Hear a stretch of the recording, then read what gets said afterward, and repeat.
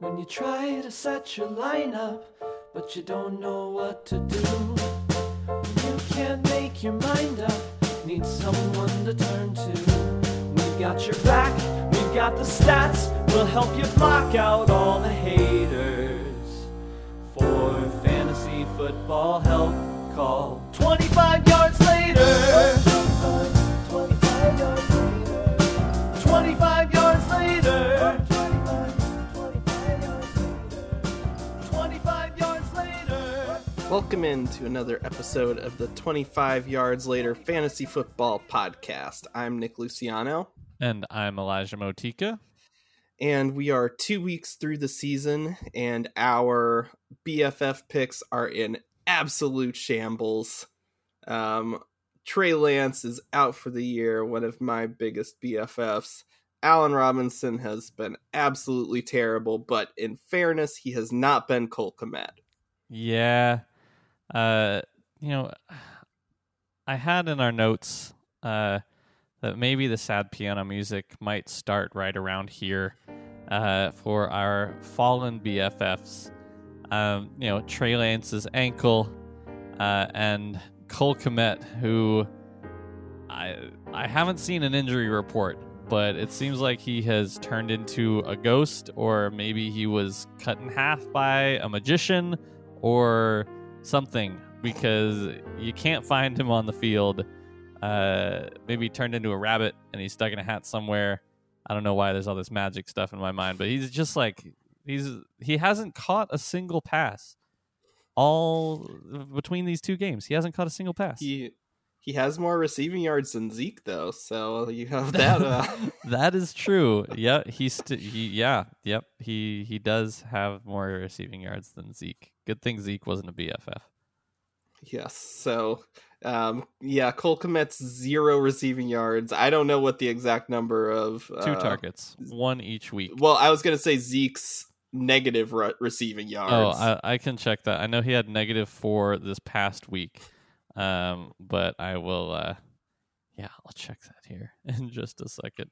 It's not good. It was, let's see, -4 last week and -3 the week before. So total -7 receiving yards. Yep, -7 receiving yards. Let's go. You, random listener, have more receiving yards through 2 weeks than Zeke does. But not only do you have more receiving yards than Ezekiel Elliott, you only have 28 fewer pass attempts than Justin Fields.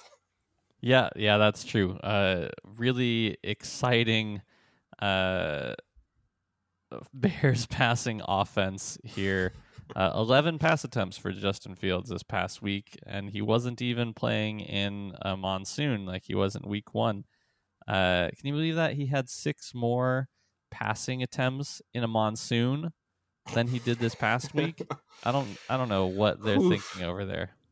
They just must not have any confidence in him. I don't know if I don't know if they just didn't realize how bad things were until after the draft and free agency, or what is happening, but averaging 14 pass attempts through 2 weeks is really not great. Flacco for the Jets has 106 so far. It's almost 100, a full 100 more.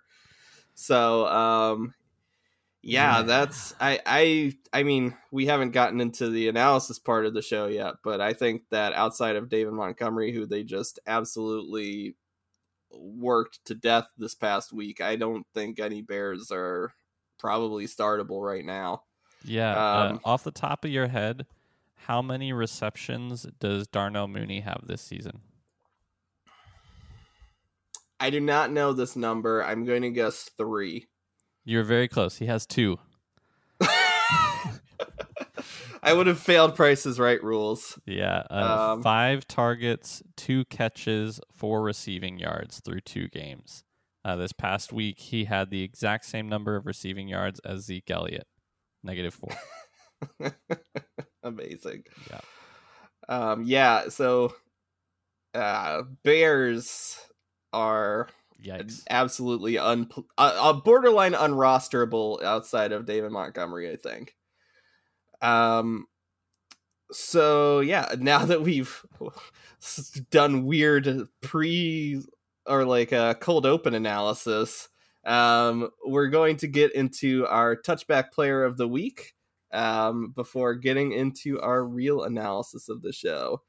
So this week's touchback player is actually a 3-way tie. I think probably the first time that we've had a 3-way tie since giving this award. And those 3 players were Dolphins' Jason Sanders, Ravens kicker Justin Tucker, and Bills kicker Tyler Bass, who all kicked 6 touchbacks. Congratulations to all of those players for having the most kicks that made their opponents start their next drive 25 yards later. You kicked it really far, you kicked it with your feet. You're the touchback player of the week. Congratulations! So Elijah, you are going to get the show started with some news. Yeah, so we already talked about Trey Lance. He left week 2 with a fractured ankle, done for the season. The good news is that it wasn't a compound fracture like Dak's injury, so apparently that's better. The team physician said he expects Trey to make a full recovery in time for the start of the 2023 season. So at least there's that. But for now, it's Jimmy Garoppolo. So I'm sure they're happy that they didn't trade him away. Yes. I'm sure they're very happy. I am a little worried. Do you think there's a scenario where Jimmy G plays well enough to where they decide to go on with him after this year? I think that, like, when it's your first year starting, like, you have that rope, but if you're now moving into year 3, I am a little worried that maybe he loses the job permanently now. I'm honestly not concerned about it since this is the last year of Jimmy G's deal, and they're probably going to have to pay him as the starter if they want to keep him. And they're probably going to have to pay him more than they want to pay him when they could have Trey Lance on his rookie deal. And I don't see the 49ers being bad enough this year that they can draft another quarterback necessarily. So I would expect Trey Lance probably comes back as the starter next year, but definitely on a bit of a shorter leash, 1 year further removed from his draft day and recovering from the ankle injury. This could be effectively a career-ending injury, and obviously don't hope that for him. But if you think about it, he rookie season didn't really play. Second year season lost to an ankle injury. Third year season comes back and is recovering from that ankle injury. Probably doesn't perform that well. Fourth year, then maybe he plays well, but then you're getting to your 5th year where after that 4th season, they have to decide on the 5th year option. And then after that, I think they have to decide it after the 3rd year, actually. For the first round. Going into the 4th year. Yeah, so it's kind of sketchy. Does he get a second contract that he would have gotten if he played well this year? It really depends on year 3, but coming off the ankle injury, it's kind of risky. But I do think he will get the chance to start next year, which would be good news for your dynasty roster. Yes, my very struggling dynasty roster. And then, so another player that will be absent from sidelines this week is Mike Evans. But for very different reasons. Yeah, he once again got into a fight with Marshawn Lattimore. This time it was a fight that Mike Evans didn't really start on his own like he usually does. This time it was one that Tom Brady started, and then Mike Evans decided to defend him by running off the sidelines and shoving Marshawn Lattimore to the ground when he wasn't expecting it. So Evans has been suspended for week 3. He appealed it. And the NFL said, nah, bro, you need to keep sitting there on the sidelines. So don't put him in your lineups. And meanwhile, for the Bucs, Chris Godwin and Julio Jones also didn't practice on Wednesday. At this point, I wouldn't expect Godwin to be out there for at least another week. And Julio is currently a mystery, but maybe he comes back. They also signed Cole Beasley this week, and it's Russell Gage and Rashad Perryman, and it's kind of like miserable zone for the wide receivers in Tampa. A little bit of optimism for the next wide receiver, Michael Gallup, is, according to Mike McCarthy, going to see a, quote, full slate of practice reps this week, and he should see some snaps on Monday night against the Giants. Definitely don't put him in your lineups yet, but he's on the way back, so if he's still sitting on the waiver wires, go ahead and scoop him up and stash him now.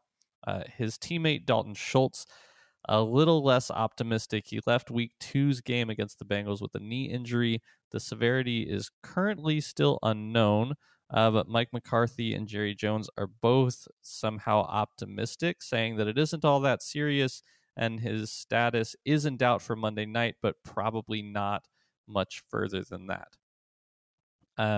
One 49er at the beginning of the news to another. Ty Davis Price, the 49ers rookie running back, has a high ankle sprain and will be out a few weeks. So they signed Marlon Mack to the active roster off the practice squad. And they need more backup running backs in San Fran because apparently their team likes to give a new injury to somebody else every week. So, Marlon, keep your head on a swivel. Watch out. Gabe Davis is the next player that we're going to talk about. He didn't play in the Bills Monday night game, the Monday night thrashing of the Titans. They did not need Gabe Davis. All they needed was Stephon Diggs. Gabe Davis got in a limited session on Wednesday, so keep an eye on the practice reports for him. Hopefully he can come back this week, but I still haven't quite seen the severity of his injury. Michael Pittman is another player in the same category. He was added to the injury report late in the week with a quad injury and apparently has made some good progress and has a chance to play and got in a limited practice on Wednesday, but still a little bit unclear about that one. Then we have Jerry Jeudy, another wide receiver whose status is in doubt. He left week 2's game against the Texans in the first quarter with a chest injury and never came back. He didn't practice, though, on Wednesday, but they said his status is now day to day, so it's tough to tell if he's going to play on Sunday. And really, Nick, if you think about it, everyone's day to day, aren't we? You sound a little Kyle Shanahan-y there. I don't know if I'll be able to guarantee if anyone will be here by Saturday. Yeah, thank you for getting my reference. And then the last two players here, just to mention that Zach Wilson has already been ruled out for week 3, but is making progress. So one more week for Joe Flacco, who is the quarterback with the highest pass attempts in all of football this time. He will play against my Bengals. And last but not least, James Conner left the game with an ankle injury this past week, but apparently he did practice on Wednesday, and it doesn't appear to be serious. If he is out for some reason, Darrell Williams took the majority of the snaps after he left and not Eno Benjamin. And that is that. So to start off our game previews now, we're going to talk about a team that incredibly we haven't really talked about in depth yet, the Kansas City Chiefs, who are 2-0, and they are taking on the Indianapolis Colts, who are 0-1-1 and are looking really rough. So it is a 50.5 over under, and the Chiefs are favored by 5.5. Last week, the Chiefs eked out a win against the Chargers, 27-24. So obviously Mahomes is just playing out of his mind right now, has 7 touchdowns to no interceptions on the year, averaging just under a shade under 300 yards. You are starting him as an elite quarterback 1 and are not particularly worried about it. A lot of these other players outside of Travis Kelce, who, again, elite tight end 1, you're playing him with no real qualms.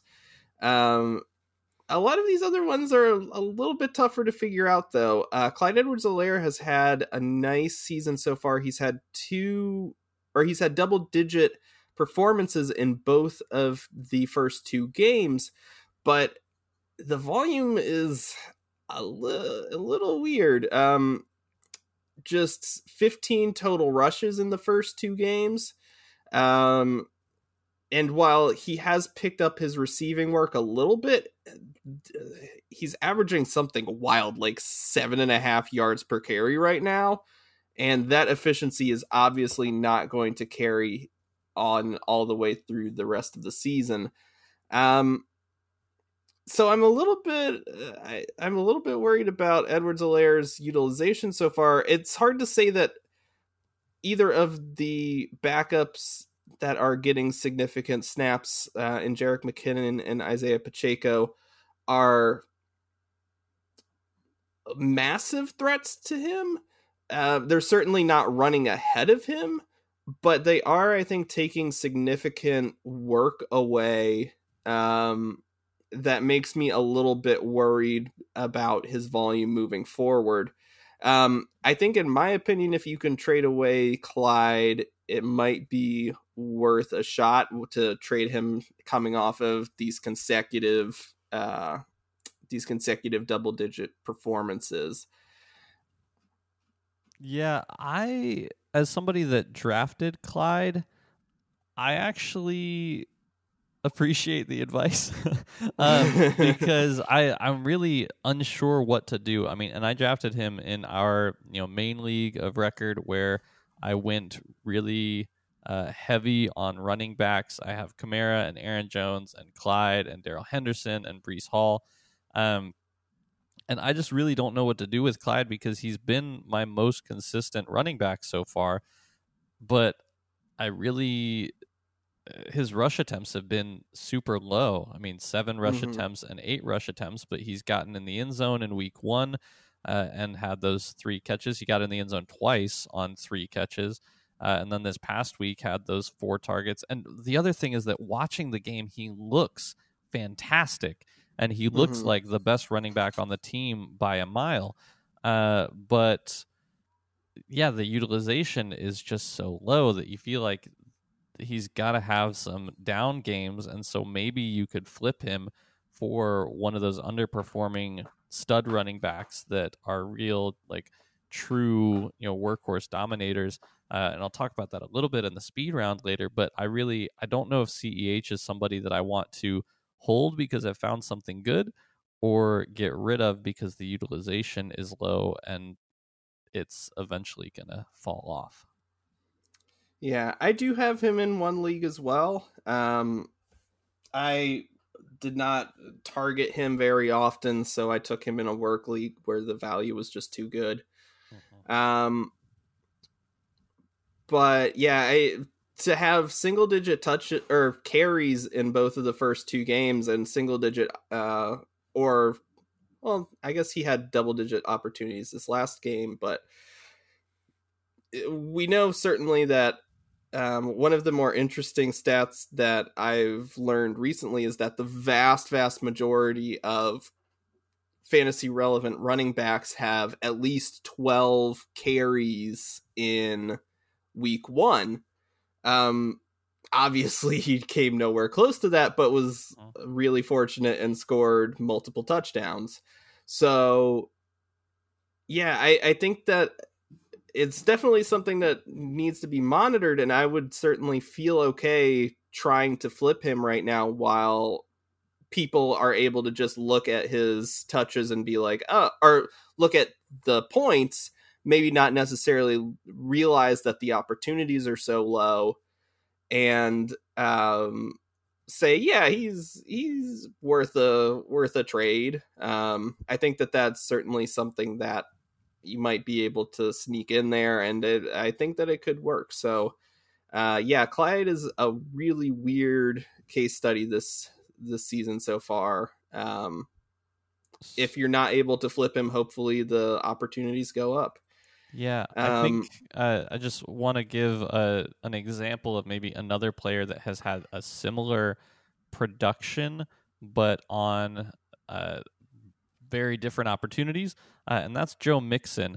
Clyde, as far as fantasy points in a PPR league, 22 points week 1, 15 points week 2, whereas and on these amount of touches that we talked about, and Joe Mixon 21 points week 1, 11 points week 2, but in week 1 he had 27 rush attempts and 9 targets, so 38 opportunities. And week 2, he had 19 rush attempts and 4 targets, so 23 opportunities, essentially the same amount of production. So I doubt that there's any scenario where somebody would just do a 1-for-1 trade of CEH for Joe Mixon, but maybe that's a case where you could do a trade that includes CEH to go get a guy like Joe Mixon, and then maybe swap wide receivers or another player in a way as well. And they would see it as pretty much a 1-for-1 trade, but from an opportunity standpoint, it's wildly different. Yeah, for sure. Moving on to the wide receivers, we kind of had some back and forth a couple episodes ago about whether Juju was the wide receiver to roster or Marquez Valdes-Scantling. And so far it's been mixed, and kind of the answer is just Travis Kelce, as it usually is. Yep. No, I don't. As we get more data, maybe this is not the case, but they have identical targets through 2 games. And while Juju does have more catches and yards, but we're not talking about a whole lot here. It's 11 targets for the 2 of them. So yeah, it's strange.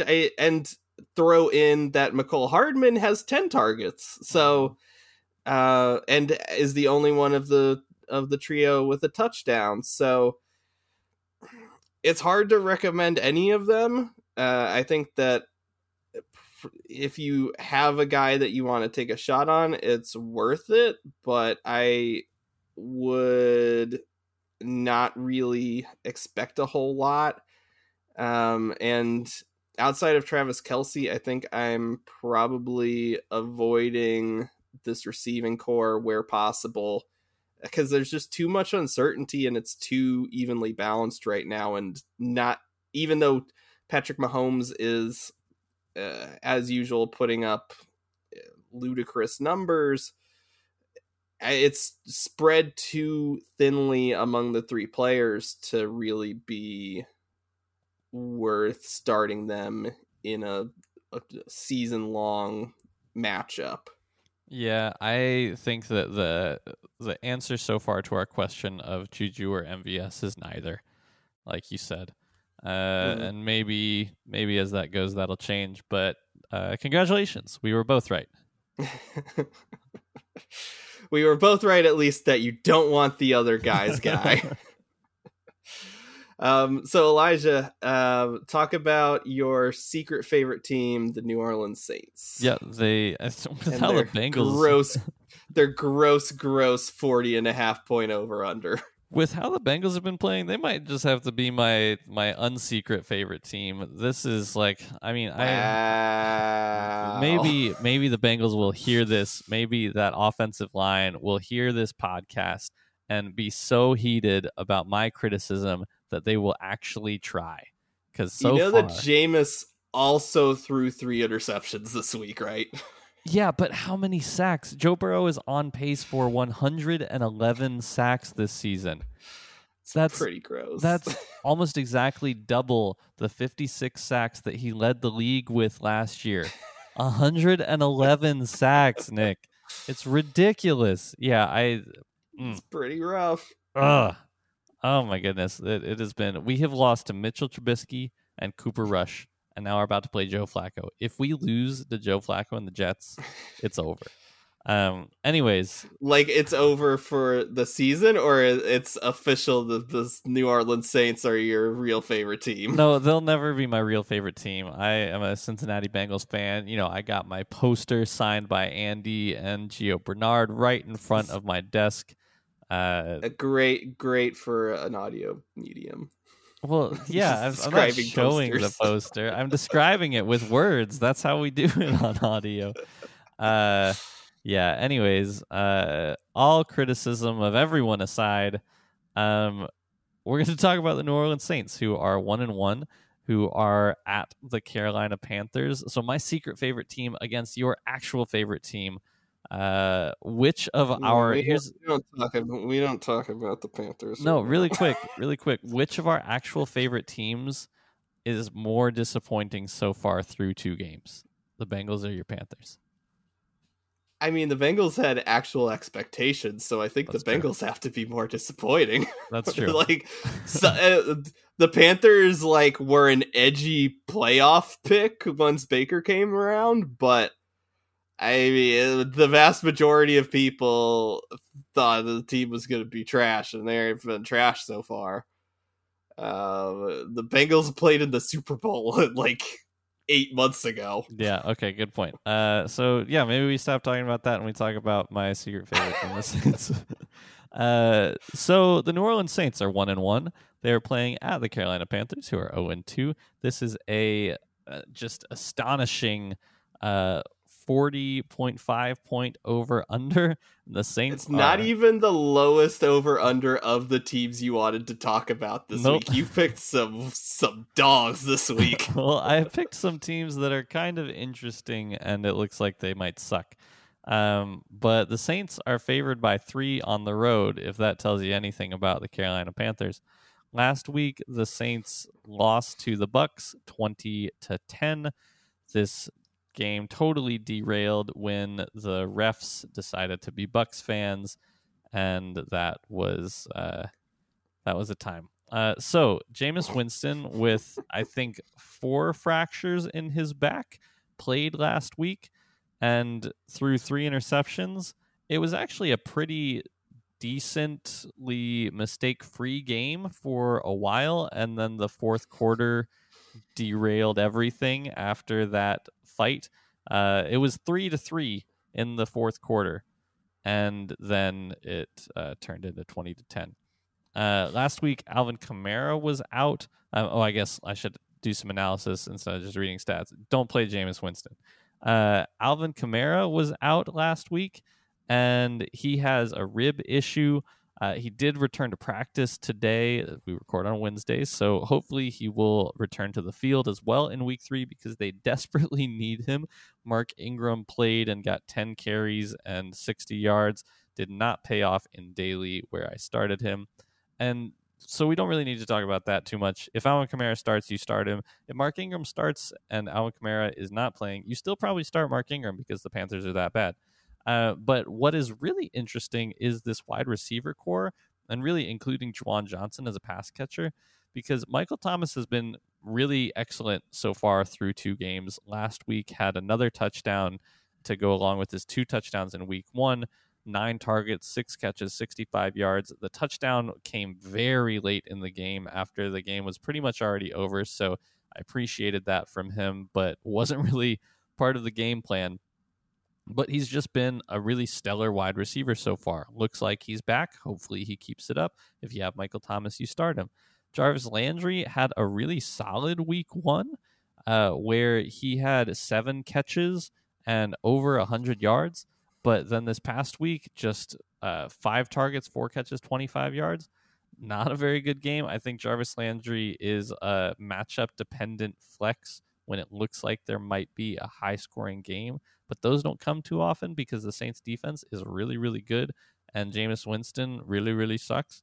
But Chris Olave is the player that I'm actually here to talk about. Rookie wide receiver for the Saints. He had 13 targets this past week, only 5 catches, 80 yards. He also had a fumble on the last long, deep pass that he caught. The first one that he caught all game, he fumbled it as he was stumbling to the ground and essentially ended the game for the Saints on that fumble. But the dude had 320 air yards against the Bucs. So I haven't looked this up. I don't know if that's the most ever, but it feels like it might be the most ever because that is ridiculous. It's a lot. It's a lot. And as I was obviously watching this game, and they just kept taking, 13 targets. At least 6 or 7 of those were deep targets, 30 plus yards downfield, 20 plus yards downfield, and they kept just not connecting. One time Chris Olave would break his route a little bit too far outside, and Jameis would throw it a little bit too far inside, or Jameis overthrew him a couple times. One of them ended up being an interception that was a target in the end zone. But Chris Olave kept being open, and Jameis Winston was just barely missing him until that last one where he finally caught it and then fumbled. But 320 air yards is ridiculous. 13 targets is ridiculous. He was targeted on a ton of the routes that he ran. And I think that if they can just clean that up a little bit, Chris Olave has the potential to be a second half or even starting after this first quarter of the season as a real stud wide receiver for fantasy, matching Michael Thomas's numbers in the same way that the Keenan Allen, Mike Williams dynamic had been for the beginning of Mike Williams' career, where Chris Olave is just going to be a burner, kind of boomer bust, but he can have huge games. So I'm really interested in him going forward, and he's on waivers in a lot of redraft leagues. So I think he is a pretty interesting player to target to go along with Juwan Johnson. We kind of chuckled at Juwan Johnson a couple weeks ago, and he was in a speed round moment for me. 7 targets, 4 catches, 40 yards. At the tight end position, that 8 points is pretty solid. So I think he's okay for picking up off your waiver wire and starting here and there. And I don't think the Panthers are really going to be able to stop the Saints very much in this matchup. But there's not going to be a ton of points to go around. But the Saints do have the pieces to just blow out the Panthers. Yeah, all that said, I think, and now I've recommended the Panthers DST all year so far, and they haven't really come through,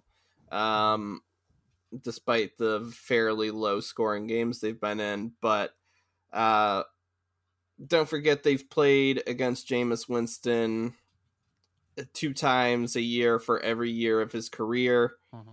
They essentially borderline ended his Bucs career with like a 5 or 6 turnover game in London, I think. And I think if you were to play the Panthers defense in fantasy, there's worse ideas than to play it against Jameis Winston with a broken back. So yeah, you're not wrong. I think that there's obvious turnover potential for the Panthers defense, and as well as sack opportunities. If Kamara is out again, the matchup is just even juicier. So they obviously haven't come through much this year, so far this year, but I think that they do have a chance to put up some points. And if you start them in daily, they'll be borderline free for a for a fantasy defense. So save some money, go get some better players to fill out your lineup that have better shots at hitting. We are going to take a quick ad break, and then I'll be back on the other side to preview the Jacksonville Jaguars. What's up, gang? This is Hoptimus. You've been listening to one of the great new podcasts from Ruminations Radio Network. If you want some more tasty sound vibes, come check out my new podcast, The Retro Futurist Culture, where we talk about alternate timelines, cyberpunk, anime, and other crazy worlds. If that does not strike your fancy, we have plenty of other great shows at ruminationsradionetwork.com. And we're back. So the Jacksonville Jaguars are taking on the Los Angeles Chargers. We will be talking about both of these teams today. It is a 47.5 point over under, and the Chargers are favored by 7.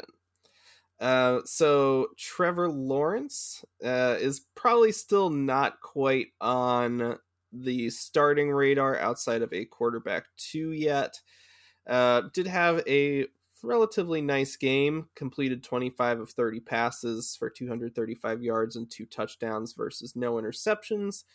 The ceiling is still, I think, a little low for him, as is the floor. So not looking to necessarily start him except in the deepest of formats right now. The rest of the pieces are a little bit interesting, though. Coming off of, I think James Robinson had an Achilles tear. Yep. He a lot of the expectation was that Travis Etienne would be the main running back. That said, but it's actually been just James Robinson just eating up the majority of opportunities. He's scored 3 touchdowns already. Was very inefficient this past week with 23 carries for 64 yards, but still had 23 carries to just 9 for Travis Etienne. And I do think that as long as the volume continues, Robinson is going to continue to be a solid flex or even like probably back end running back 2 option. While Etienne is a much more risky flex. So James Robinson had those 23 carries, like you mentioned, and for 64 yards, and one of those carries was like a 37-yard touchdown. So he essentially averaged like 1.2 yards per carry outside of that run. But on that run, he looked electric. Very hard to figure out like what to do with those efficiency numbers. Maybe it's just the line is not blocking. It's the opposite of Clyde Edwards-Helaire. The Clyde Edwards-Hilaire's efficiency numbers are through the roof right now. For real. And James Robinson's are not. Who would you rather have?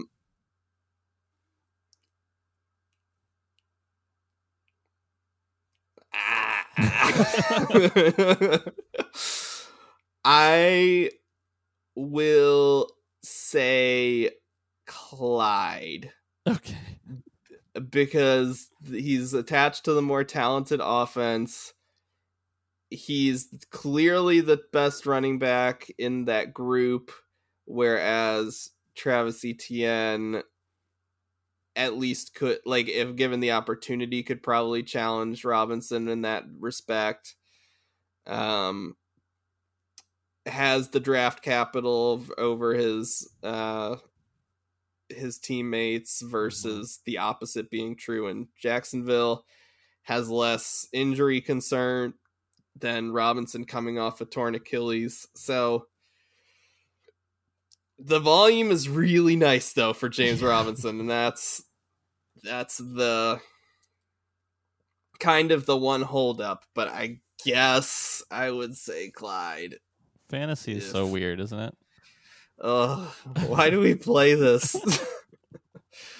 It's at least is it less frustrating than chess though? I think that's probably the case. I guess it's not always your fault when you lose in fantasy. Yeah. I don't know. There's part of the in chess though. I do feel like you can at least point to yourself at you. There's only yourself to blame. Right. That's what I'm saying. That makes sense. So it's easier in fantasy to survive the losses if you can blame it on professional athletes and not your own. Okay. I was going to say that, like, it's easier in fantasy football or in chess because you're like, oh, well, I just need to get better. Versus in fantasy football, you can do everything right. Yeah. And then lose to somebody in your like work someone fields a roster like that was going around the internet where they had like Dak score like 2 points and like all this just beautiful roster that scored 31 points. Right. Yeah. It's a game. It's our weird chess tangent. What is less frustrating, this or Pokemon Go?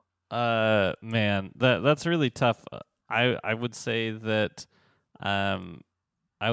fantasy football is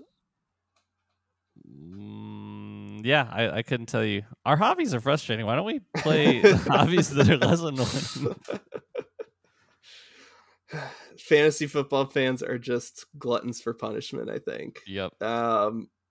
So yeah, Robinson is I think continues to be an RB2 until the volume goes away.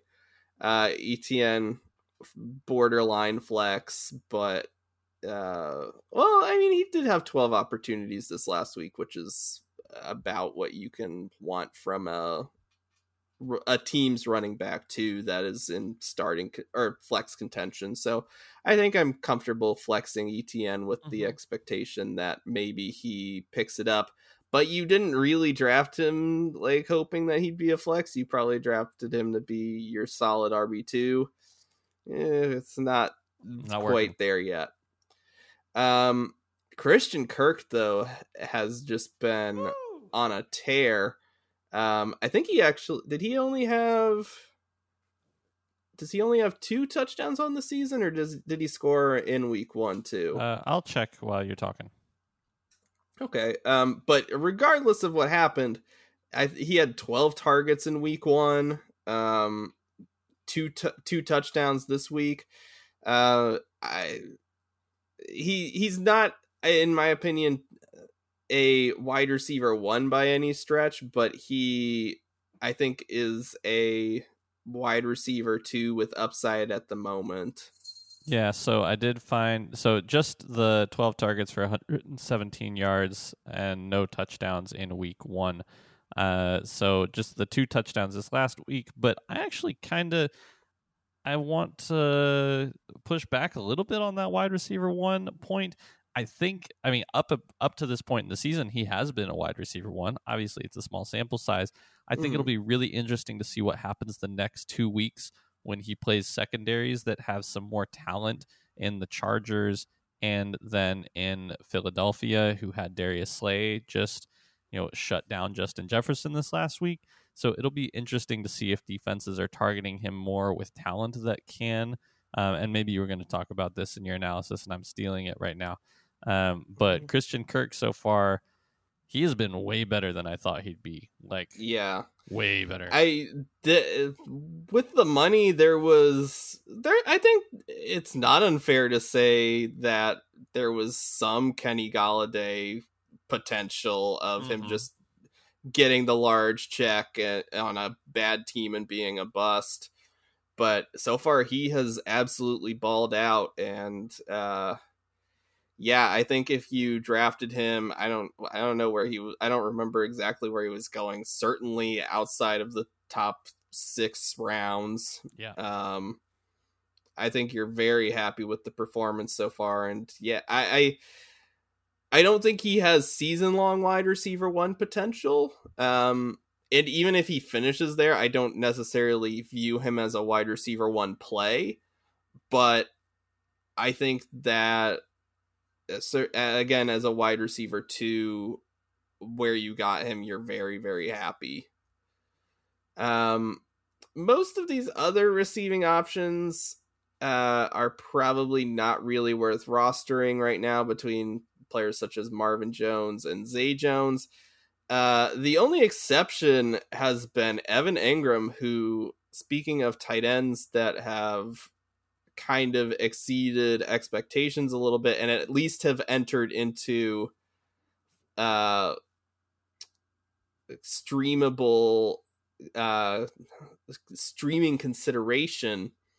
Evan Engram had 8 targets this past week for 7 receptions and 46 yards.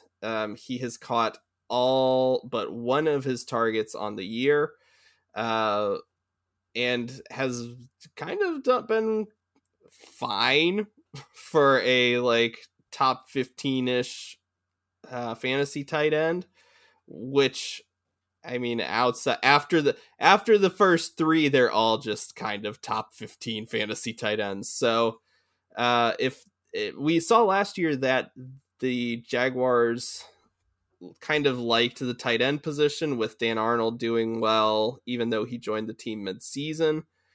And so I think that Evan Engram has entered that consideration as well. So if you are needing an option, I don't think he is an awful one in the right matchups.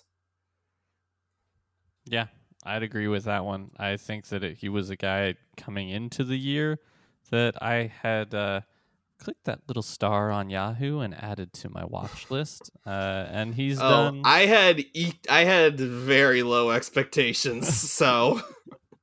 Well, he has still exceeded my expectations, but I thought that this could have been possible.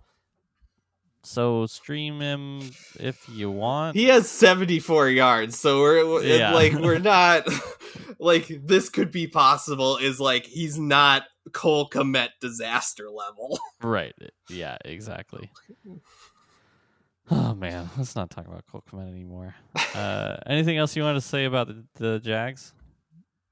No, I think that was all of it. So how about instead of the Cole Kmet disaster, how about this 39-point over-under disaster that we're about to talk about? Yeah, so the undefeated New York Giants are playing at home against the Dallas Cowboys, who are 1-1 on Monday Night Football. As you alluded to, a 39-point over-under, and the Giants are favored by 1 point. That's really gross. Yeah, this is just super gross. But I did think that the Giants were pretty interesting as a team that nobody expected to be tied for the division lead right now at 2-0. So last week they beat your beloved Panthers 19-16 in a truly thrilling effort. And Kenny Golladay is the first player that I want to talk about because he had a 0-for-0-for-0-for-0 line on 2 snaps and reportedly cleaned out his locker and was gone before reporters entered the locker room after the game. All the talk from the coaches since the game has been, it's a competition at wide receiver. We're going to keep rolling with the guys that are winning, and the other guys have to be ready as backups. Apparently, Golladay is losing that wide receiver competition to David Sills and Richie James, whoever they are. And Wan'Dale Robinson has been hurt. Kadarius Toney only played 38% of the snaps. And, like, yikes, Kenny Golladay, and yikes for the Giants. I don't remember who the baseball player was who had a contract where he was paid, like, for a decade after he retired, but I feel like Bobby Bonilla, I think it's like 30 years. Yeah. I feel like that's what Kenny Golladay is doing to the Giants right now because nobody's going to trade for him, and releasing him would cost them $31 million in dead cap over the next 2 seasons. So I guess they're just paying a buttload of money for this guy that used to be fairly dominant. I guess maybe he doesn't care anymore. I don't know about dominant, but certainly was. I did say fairly dominant, not extremely. I don't know, man. I think fairly dominant is generous. Okay, fairly fair enough. Let's see. It looks like he was. I guess I'll give you wide receiver 9 in PPR in 2019. That's top 10 wide receiver.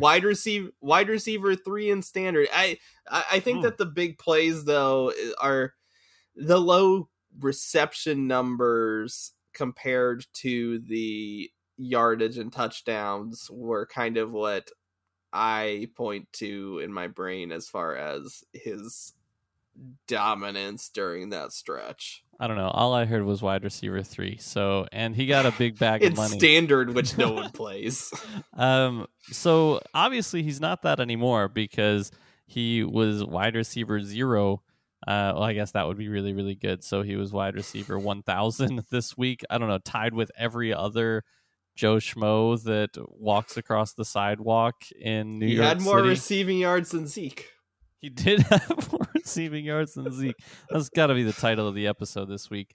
So it looks like Daniel Jones doesn't like to pass to him. I mean, I guess he never had the opportunity to. He couldn't pass to Wan'Dale Robinson.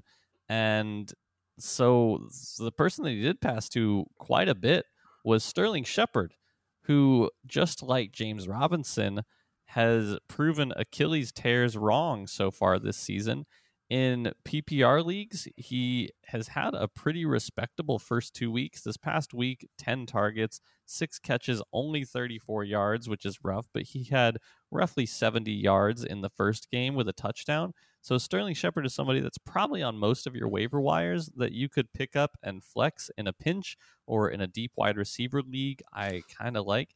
And I think that Wan'Dale Robinson, who is coming back eventually from injury, is somebody that, he is basically the only guy that this coaching staff drafted, and they just gave a bunch of speeches this week about how they're going to keep rolling their guys out there and play the ones that are going to give them the best chance. And they obviously thought that Wan'Dale Robinson was worth a draft pick, even though they already had Kadarius Toney on the roster, who's basically the same exact dude. But Kadarius Toney is on the field or ready to play and only getting 38% of snaps. So I don't know what to do with all that, but Sterling Shepard's getting a buttload of targets.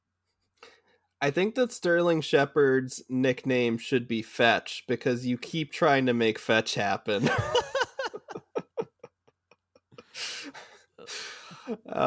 Bless his heart, he's always injured, and Elijah every single time is just, I'm in. Oh my goodness. That is that is by far the best nickname that you have ever come up with, because it is a relevant quote from something else. And also, he's playing catch like you play fetch. He goes and he fetches the football. That is, we could stop the show now for the rest of history, because we're never topping that nickname that you just came up with. Fetch is playing well so far. That's all I gotta say about that. I don't know. I mean, he's on my dynasty roster. I'm probably starting him. And in redraft, you can. I guess Nick doesn't believe it, but I think he's just always hurt. He's gotten good production so far, but and obviously 10 targets is really nice. Mm-hmm. 34 yards. Yeah, that's not on good. 10 targets. That's like James Robinson efficiency right there. So, yeah, I'm just not excited about it right now. And another injury, I hope it's not, but another injury is much kind of like Mostert and some of these other guys that I've just been kind of down on over the years because they're always hurt. I just feel like it's just right around the corner, and I hate it because he is someone that I think has a lot of talent. He's just never on the field. Well, he is right now, and yes. I do. Fetch is gonna feast. He's not gonna feast. He's probably gonna get thrown the ball a lot. The only player that you are starting with real confidence on this team is Saquon Barkley. Richie James. No. Nope. It is Saquon Barkley, who looks like pre-injury Saquon Barkley didn't have as good a game this last week as he did with his 30-plus point performance in week 1, but he had 25 opportunities and is just the only thing that is moving this offense along. He had, it's rare that this happens, but Saquon had half the total yards that Daniel Jones did. And Daniel Jones plays quarterback. So I really think you can start Saquon Barkley, and if he's somebody that you can pick up in a trade, I doubt he is, but I would rather have Saquon than almost any running back right now, just because he's getting the opportunity and he looks so good on the field. Even coming off of his week 1 performance, there were a bunch of analysts that were saying that he was their running back 3 for the rest of the year. Yeah. So as a player that you probably got in the late second, I think you have to be ecstatic that, so far the volume and the production have been really, really nice so far. Continue to play him with confidence moving forward. Yeah, absolutely. And we also have real human being Daniel Bellinger in this doc, who got one pass for... I have to put a tight end. This is just... That just happens to be the tight end of the New York Giants. Yeah, well, he caught one pass for 16 yards and a touchdown, which means he almost scored as many points as Evan Ingram did with his 7 receptions last week. So I guess, I don't know. Don't start Daniel Bellinger. It's Saquon. Daniel Bellinger is not on even rosterable. Is not on dynasty roster consideration right now. It's Saquon and Fetch. But it felt weird to not list a tight end. Did you notice I put tight end in? I don't know if I've ever put the position of the player in the show doc because I generally just believe that Yeah. But I knew that I watched the game, meaning I watched him score this touchdown. Yeah. Did not really remember who he was. Man. Well, I appreciated that because, I wouldn't have known. He sounds like a baseball player. Isn't there a Bellinger baseball player? Cody Bellinger? Asking the wrong dude. Tony Bellinger? I think it's Cody Bellinger, maybe. Any baseball fans out there, blow us up on Twitter for our hate of baseball. Anyways, we've talked about the Giants for way too long. Saquon and Fetch and nobody else. Let's hear about the Chargers. So the Chargers are taking on the Jaguars. We sort of previewed this already before. They lost to the Chiefs, who we also talked about, 27-24. Herbert is obviously banged up. I think he's got like a broken rib or something. He was in a lot of pain. Rib cartilage injury. Yes, so he was in a lot of pain. I don't think he's expected to miss any time, but he definitely did not look his best at points during the game. So there is a little bit of hesitancy this week, regarding his health and effectiveness. I guess I would certainly not drop Justin Herbert ever, but I guess it just depends on what the reports are coming out, and it's less of me worried about him missing time and more about him just being effective. We saw him be able to put together a really nice touchdown pass, but if that's one play that he was able to put together versus an entire game, so I don't super know all the reports of his health going into this week, but I don't think I would certainly play him in daily this week. No, I mean certainly not in daily. Justin Herbert, just to give a little bit more information about the injury here, it is, like I said, a rib cartilage injury.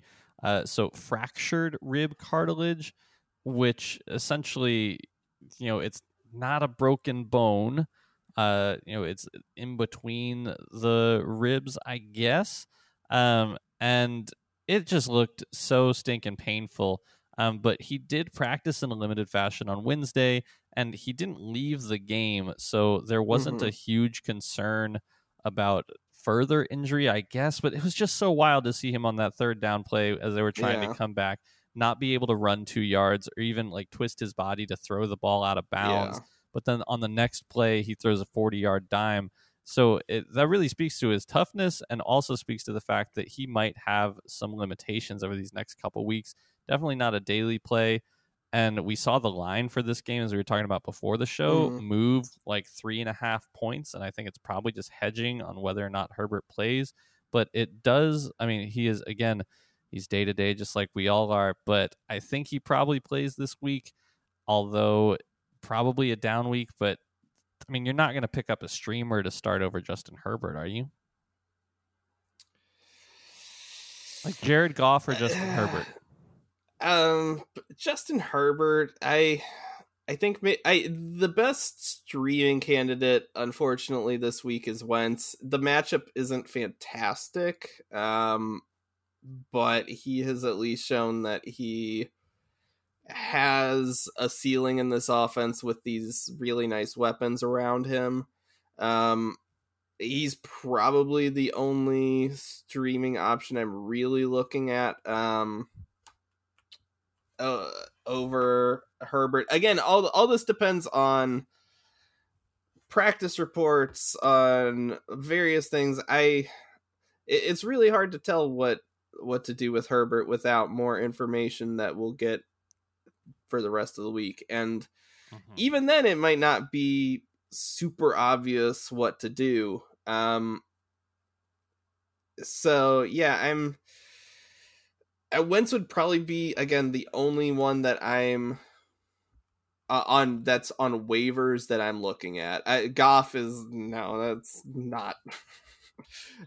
Jared Goff is not in serious consideration for me at any point. So I'm just gonna I was gonna pull up some rankings here to see where some other sites have him, even with knowing the injury news. He's still like top 5 on fantasy footballers on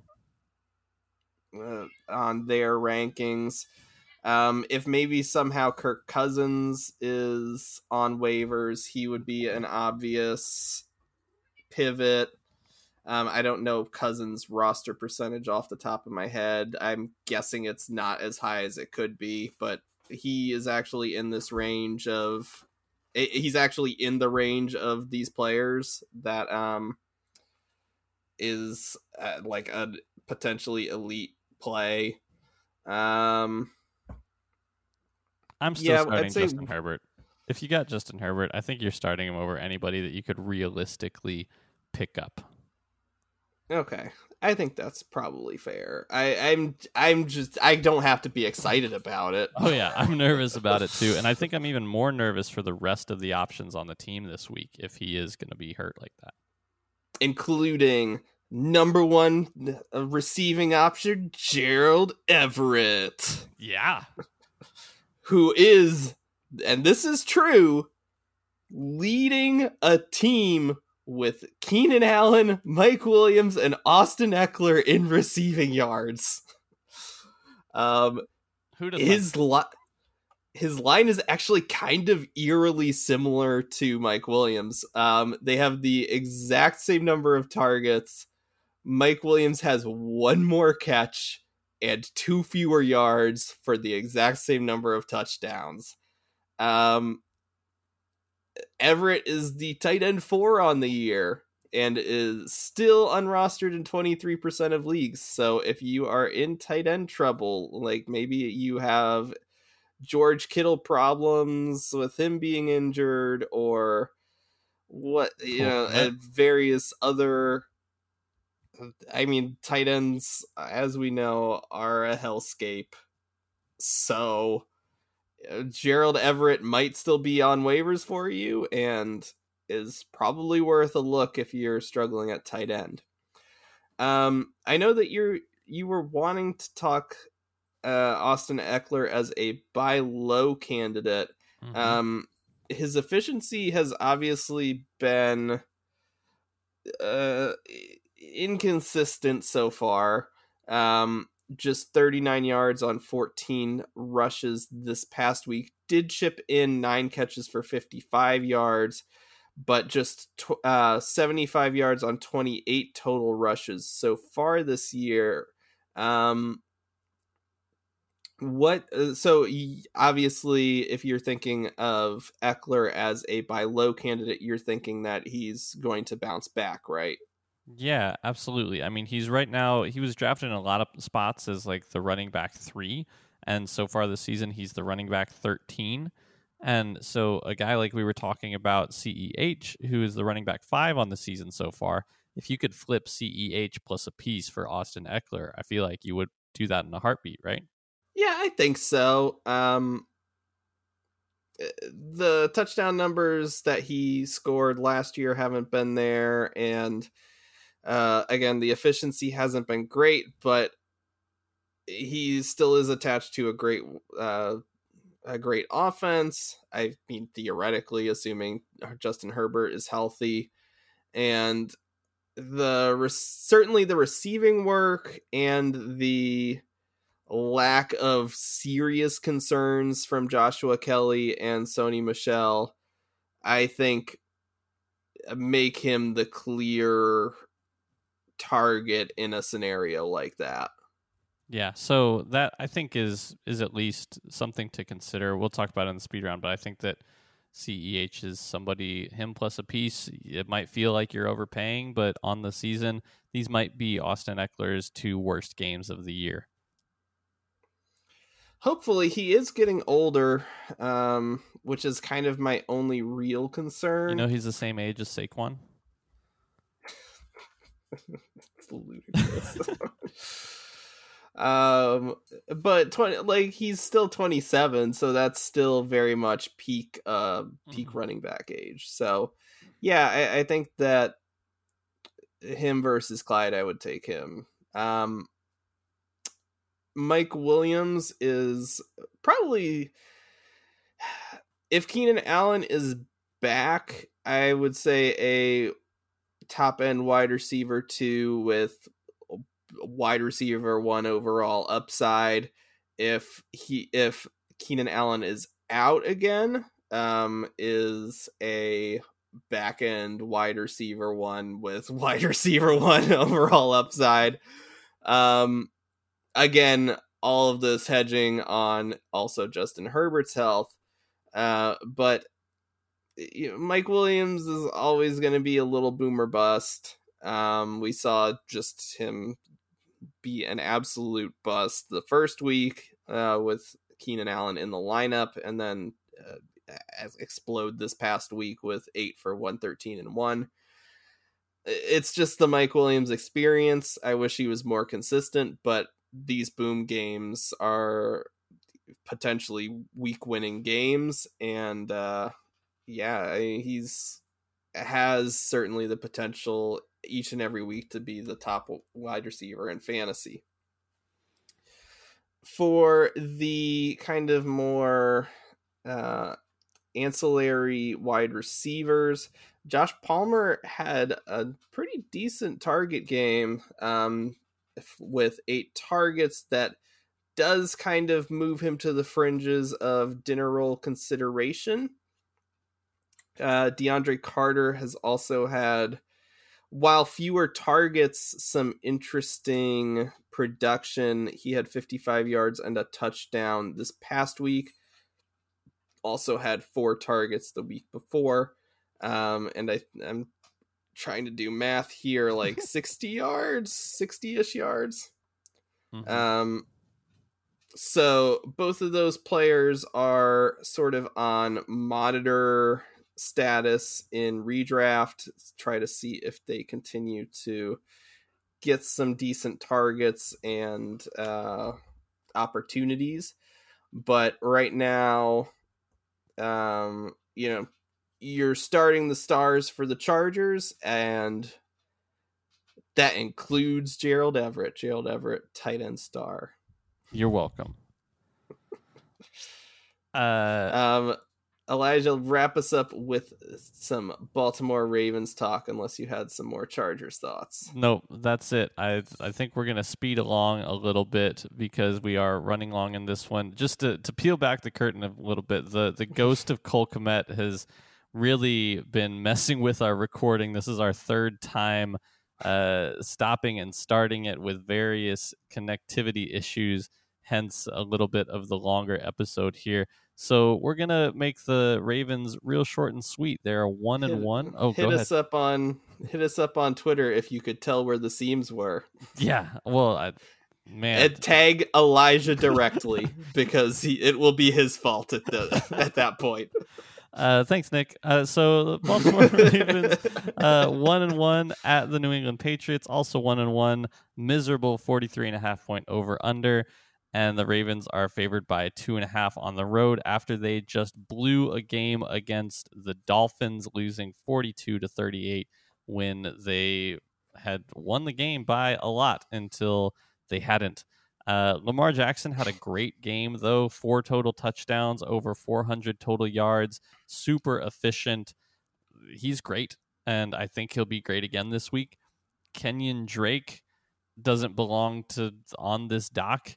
6 carries for 8 yards. Leading rusher running back Kenyon Drake while J.K. Dobbins is hurt. Yeah, 8 yards is not good. And J.K. Dobbins is listed as week to week. He got in a full practice today, so maybe he comes back, but I still think you can't start J.K. Dobbins until after you see it.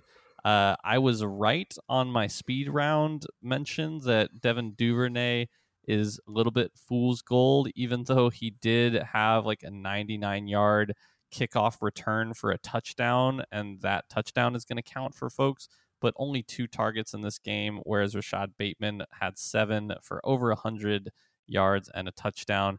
And then Mark Andrews, you're starting every week, and Isaiah Likely is getting towards a direction that you might be able to start him after this past game. Not a guy that you can start now, but do keep an eye on it because he is on the fringes as a backup tight end, actually. But it's Lamar Jackson, Rashad Bateman, Mark Andrews, and I'm not starting J.K. Dobbins until after he's done it for a week.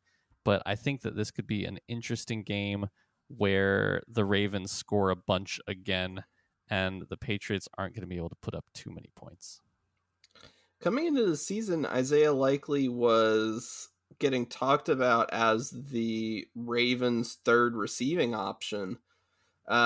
He didn't catch any of his 4 targets last week, but he still, in week 1, I mean, but he still did get 4 targets, which, I mean, that's just a tight end right there. Right. So he's now received 4 and 5 targets. I think that, he is a certainly a tight end 2 and a risky one right now. But if Mark Andrews got hurt, he enters a potentially elite amount of vacated targets. And he at worst appears to actually be the third receiving option on the team. Devin Duvernay again was kind of bad this week. Did catch still had nice yardage for 2 catches, but only 2 targets. And then Demarcus Robinson only 2 targets as well. So Likely does appear to be the third receiving option in admittedly a relatively low passing volume offense, but is certainly an interesting player and someone to keep an eye on. So we are going to end our show with our speed round. So we alluded to it a little bit earlier, but we have some buy low candidates for big time running backs here. The 3 that I want to highlight here are Derrick Henry, Dalvin Cook, and Austin Eckler. I think that this may be the best spot all season to try to trade for these running backs that haven't performed very well, and you can send offers with running backs that have performed well early on bad offenses. So like we were, CEH isn't the best example because obviously it's a good offense, but sending a CEH plus a wide receiver 2 type for Derrick Henry or for Austin Eckler, Dalvin Cook, especially if the team that has these players is 0-2 or struggling so far, I think you could pull off those trades.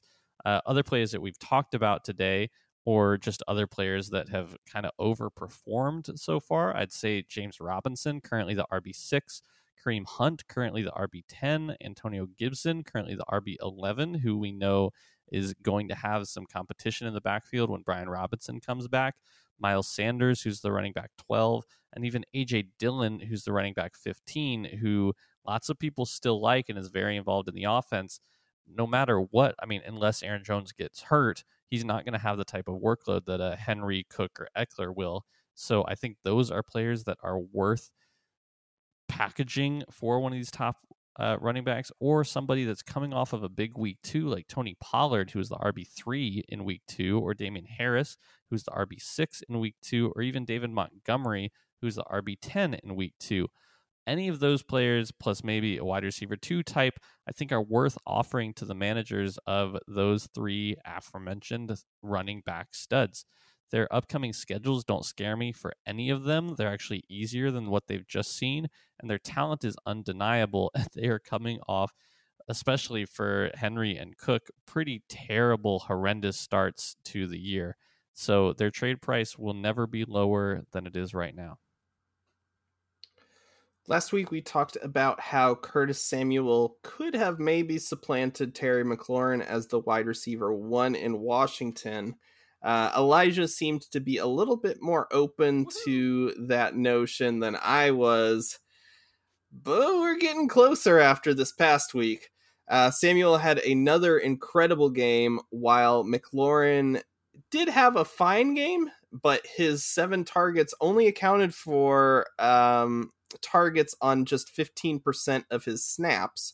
So targets per route run have been a kind of a key stat that we've really been trying to look into more and emphasizing this year. And he was just targeted on 15% of those routes, which was the 17th worst number among wide receivers without at least 30 routes run. So, Samuel just keeps kind of looking better and better and continues to produce, while Terry did certainly pick it up this past week, but is still maybe not performing as well as he could. So I still am not 100% ready to say Curtis Samuel is the Commanders' wide receiver 1, but yeah, we're getting much closer to me being comfortable with saying that. And I am just seeing that my next speed round person popped up with a groin injury on Wednesday. So Hayden Hurst was who I was going to talk about, Bengals tight end. I think he's quietly kind of on the streaming radar, but did pop up as a groin injury. So worth monitoring there. He's in the same Evan Ingram sort of zone. So I'm not going to spend too much time on him. I'm going to skip down to my last one, which I'm much more excited about, and talk about Garrett Wilson, who might just be the real deal Jets rookie wide receiver. In week 2, he played 61% of the snaps, which was up from 49% in week 1. That number still isn't really great, but it's obviously a big jump for just 1 week for a rookie. And if we look a little closer, through most of Wilson's missed snaps, those came on running plays, and he actually ran a route on 75% of the dropbacks for the team, which tied Corey Davis, who outperformed him in total snaps quite a bit, but was just out there running around on running plays. So he also, Garrett Wilson, that is, had a whopping 32% target share, and he was number 6 on the week in week 2 in that targets per route run stat that Nick just talked about here, receiving a target on 39% of his routes. And also, he finished with a line of 8 catches for 102 yards and 2 touchdowns. I am a little nervous about the incoming Zach Wilson effect in week 4, but the talent is undeniable. And also, they threw the ball on 69% of their plays, which is pretty nice. So I think that Garrett Wilson might just be the real deal. And finally, last speed round item. While I was planning this topic, my intention was to say that I wasn't panicking about Rashad Penny. As I was kind of compiling my thoughts, I decided that I was making this item that I was panicking about Rashad Penny. So Travis Homer outsnapped him this week. Although, in fairness, Homer also outsnapped Ken Walker. And the Seahawks only attempted 12 rushing attempts. Homer, Walker, and Penny had identical touch numbers this week, which also coincided with Ken Walker's debut. And the offense is lackluster enough to where I could definitely see similar pass-heavy game scripts in a bunch of games this year. It's looking like Homer is going to be the clear passing down back. So I am really at this point not worried or not excited about Penny's upside, and might be looking to try to make a trade while I can. And unless you have anything else, a penny for your thoughts. Otherwise, that is our show. I'm Nick Luciano, and you can follow me on Twitter at Nick G. Luciano. And I'm Elijah Motika. You can follow me on Twitter at Elijah Motika. And be sure to follow the show on Twitter as well at 25YLFF, and rate and subscribe anywhere you listen to podcasts. Once again, thanks for listening, and we will see you 25 yards later.